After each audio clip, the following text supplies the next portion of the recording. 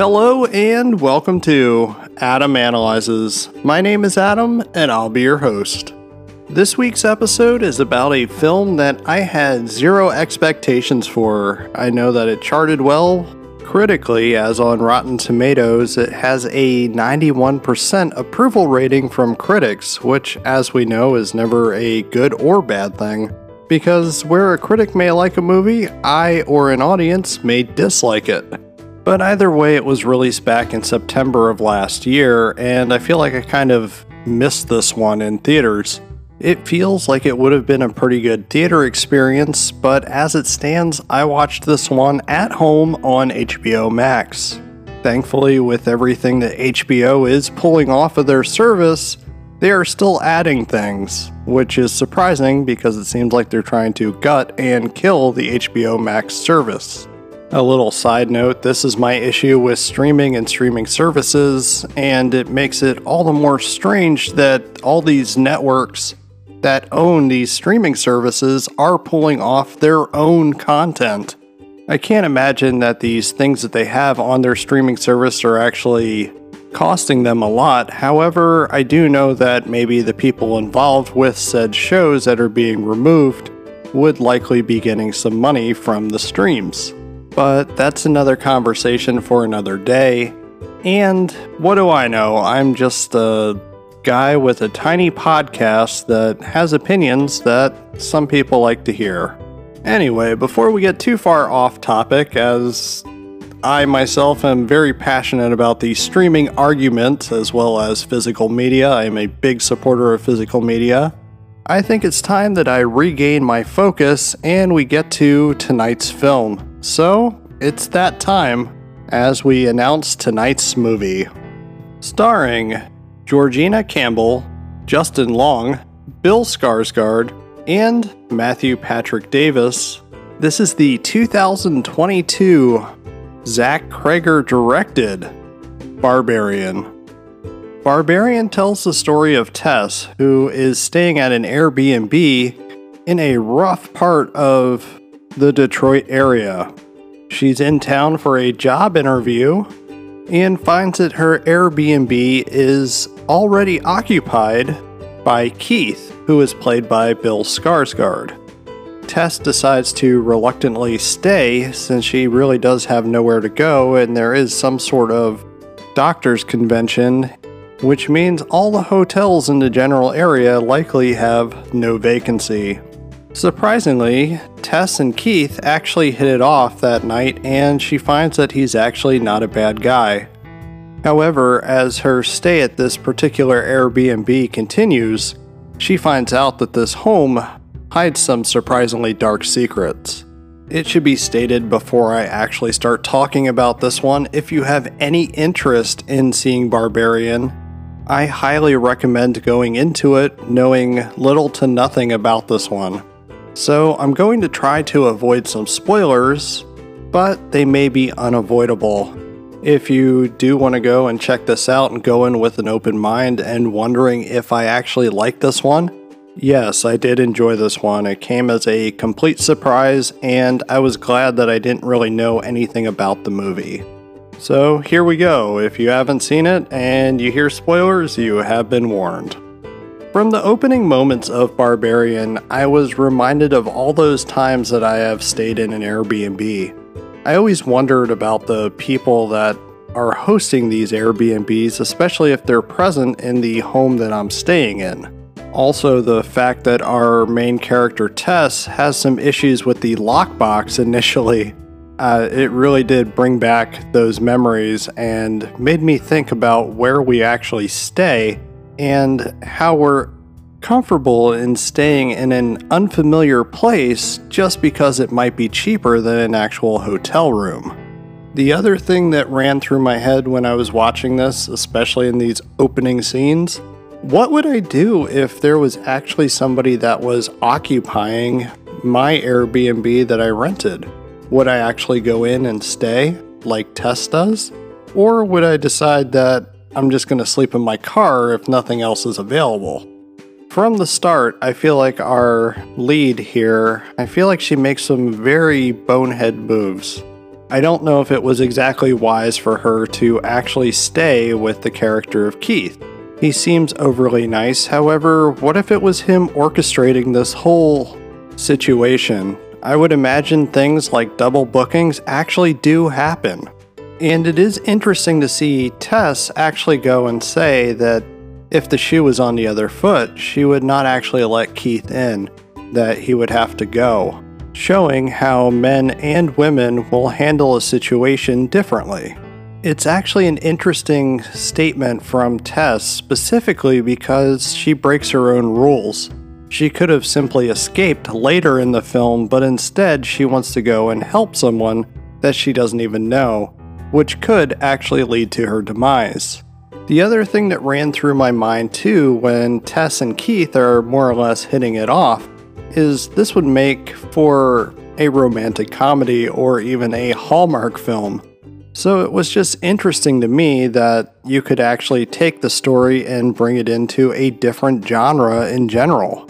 The movie Barbarian itself is structured almost in 3 acts. We feel like we're getting 3 miniature movies in one film. I would have to say that the first episode of Barbarian, if you would like to call it that, is probably the strongest. It does a good job of rising tension throughout. And this is where I feel like the movie itself is very different in its structure. I wasn't expecting it to all of a sudden have a hard shift and go into another storyline that at first makes it feel like it's part of a completely different movie and different story, and it does it in a very unique way of weaving it into the first act and later the third act. Director Zach Cregger weaves all of these different storylines pretty effortlessly throughout the entire film. And it honestly gave me a very unique experience that I haven't experienced in a film in quite a long time, if ever. I really did like that 3-act structure, considering I am a big fan of anthology films, and it almost gave me that anthology film type of feeling. A lot of the newer anthology films have those little interlocking connective tissues throughout the different stories, and it honestly works here. It does feel almost like a modern anthology film that is actually really well done. It's incredibly well directed, and practically has a classic horror film feel about it, while giving us something that feels entirely new in the process. Even if it's not exactly new, but at least it's original. The second story mostly focuses on Justin Long and his financial ruin, as he's a movie producer that maybe uses his power in ways that he shouldn't. And that's where Barbarian incorporates a little bit of the Me Too campaign, as it appears that Justin Long's character of AJ is being accused of rape. Of course, he denies this, and we're never quite sure until later in the film of whether he actually did or didn't do this.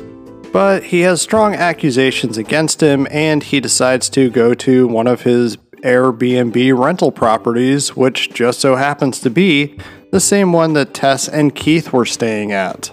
As this second story unravels, we see more of what's going on and more of the creature that lurks in an underground tunnel underneath the house that would simply just be called the Mother. She treats anybody that she finds as her child. You also see later that this character known as the Mother, who murders as well as nurtures her victims, is a product of incest. As we just don't have the character of the Mother, but we also have a character that I'm going to call the Father, who has recordings of all of his various victims that he abducted and raped. The character of AJ is actually shown the brutality of rape on screen. Thankfully, us as the viewer is not shown this, and his disgusted reaction makes us think that maybe he didn't do what he is being accused of. But along the way, we find out that Tess is still alive, and she makes the effort to save AJ and not just herself. So she goes back a little bit on what she was saying about with not wanting to help anyone out, and yet later in the film, we are shown that AJ would be willing to sacrifice Tess just to save himself. Is this a man and woman idea as far as handling situations differently? I don't know. The movie does try to make that argument. However, I really feel that the character of AJ is just a narcissistic jerk who's only out for himself, which makes the reveal later in the film and his own admission not all that surprising. The film in its third act does lead to more or less a bit of a chase scene, keeping up the intensity that was established early on in the film. We find that the character of the mother simply does want to just be a mother, and the ending is strangely sympathetic to the character. Even though she does actually conduct some pretty brutal killings throughout the film, you wind up getting the feeling that it's out of rejection. The last moments of Barbarian, as I stated, are surprisingly sympathetic to the character of the mother, and shows that she would be willing to give her own life just to save another that she would consider her child. You could do a deeper dive and say that this is a bond between females in general, or you can also just see it as a mother trying to do what's best by their child. For me personally, I feel that it's the mother and child bond and trying to do what's best for the child, and the mom would be willing to sacrifice themselves. That's how I viewed it. I did read a reaction as far as the ending, and the female author of the article that I read tried to make it as a statement with the bond between women, and I can see that, I guess, but I really didn't take it in that way. Most of the supporting evidence is that we only see the mother kill the men in the film. So that with the bond between women idea, that is someone else's thoughts, not necessarily mine. However, I did want to bring it to light here because it is a different interpretation than what I got. And that honestly is the brilliance of film. We can watch it and get a completely different feeling and idea about the same scenes. One of the big things in this film, I think that it was pretty well acted. I was surprised by the one that actually played the mother, which is played by a man, with actor and singer Matthew Patrick Davis. The prosthetics used are absolutely incredible, since Mother is running around naked all of the time. Not only that, what he brought to the role with a bit of sincerity, as well as the brutality, it was super impressive, and I have to say that it was one of the best performances in the film, even though Georgina Campbell as Tess did a great job as well. Justin Long really did have a role that fit him. No, I don't think that he's that much of a jerk in real life. However, he's great at playing these types of roles, and that's another one that was perfectly cast. As much as this film feels like a classically styled horror film, with all of the tension throughout, it really made the brutality and violence on screen pop. And it was somewhat on the ridiculous side, which I didn't mind. It was somewhat humorous with the way it was presented.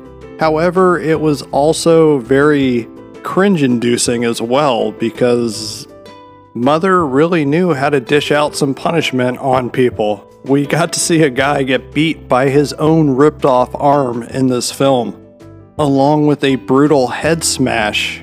And also, someone gets completely ripped in half. The film never shies away from showing us those brutal moments, but it does show a surprising amount of restraint. So that's all the more interesting that some of those more brutal as well as comedic moments really kind of gel perfectly with this movie, and I guess you have to sort of adjust your expectations and maybe your mindset to enjoy it. But I feel I was probably in the right mindset to actually enjoy this one. Even with characters making some stupid moves, it didn't really deter my enjoyment of this. It was just a, oh my god, why are you doing that type of feeling. Add to the fact that this Airbnb was in a sketchy part of town and you had somebody already there, I could really relate to a lot of this stuff. Barbarian really was a surprise for me. It was one of those films that I went in with no expectations. All I knew was it was supposed to be a pretty good movie. I know my coworker straight up said that they hated it, and I honestly think that it was a good movie. It's peppered with some modern flourishes throughout, and that may date it later. However, maybe it'll make people think back to a certain time and era when a lot of the things such as the Me Too movement went on and occurred. It's not something that should necessarily be forgotten. However, as we know, some were accused when they shouldn't have been. Is this something that should have been 100% integral into the story of Barbarian? I would have to say yes, because it made it have a little bit more substance than being just a straight-ahead horror film. As it stands, even with taking that out, it's a well-acted, well-directed, and somewhat well-written film that gives a unique spin on things that we may have seen before. I can understand why this one appeared on a lot of horror movie journalism sites as well as YouTube channels as one of the best of the year for 2022 because, well, it was. I'm going to close out tonight's episode. As a reminder, you can find me on Twitter and Instagram at Adam_analyzes. If you need to catch up on past episodes, you can do so at adamanalyzes.com. And if you don't do the whole social media thing and would like to reach out to me, you can do so at adamanalyzespodcast@gmail.com. And if you're enjoying my podcast, why not tell a friend about it? Tell 2 friends for that matter. Or if you have a free moment, I would greatly appreciate it if you would leave a 5-star rating at the podcast listening platform of your choice, as that will help me reach new listeners as well as continue to create new content. Plus, I simply love those digital hugs. But with that being said, remember to always be kind and good night.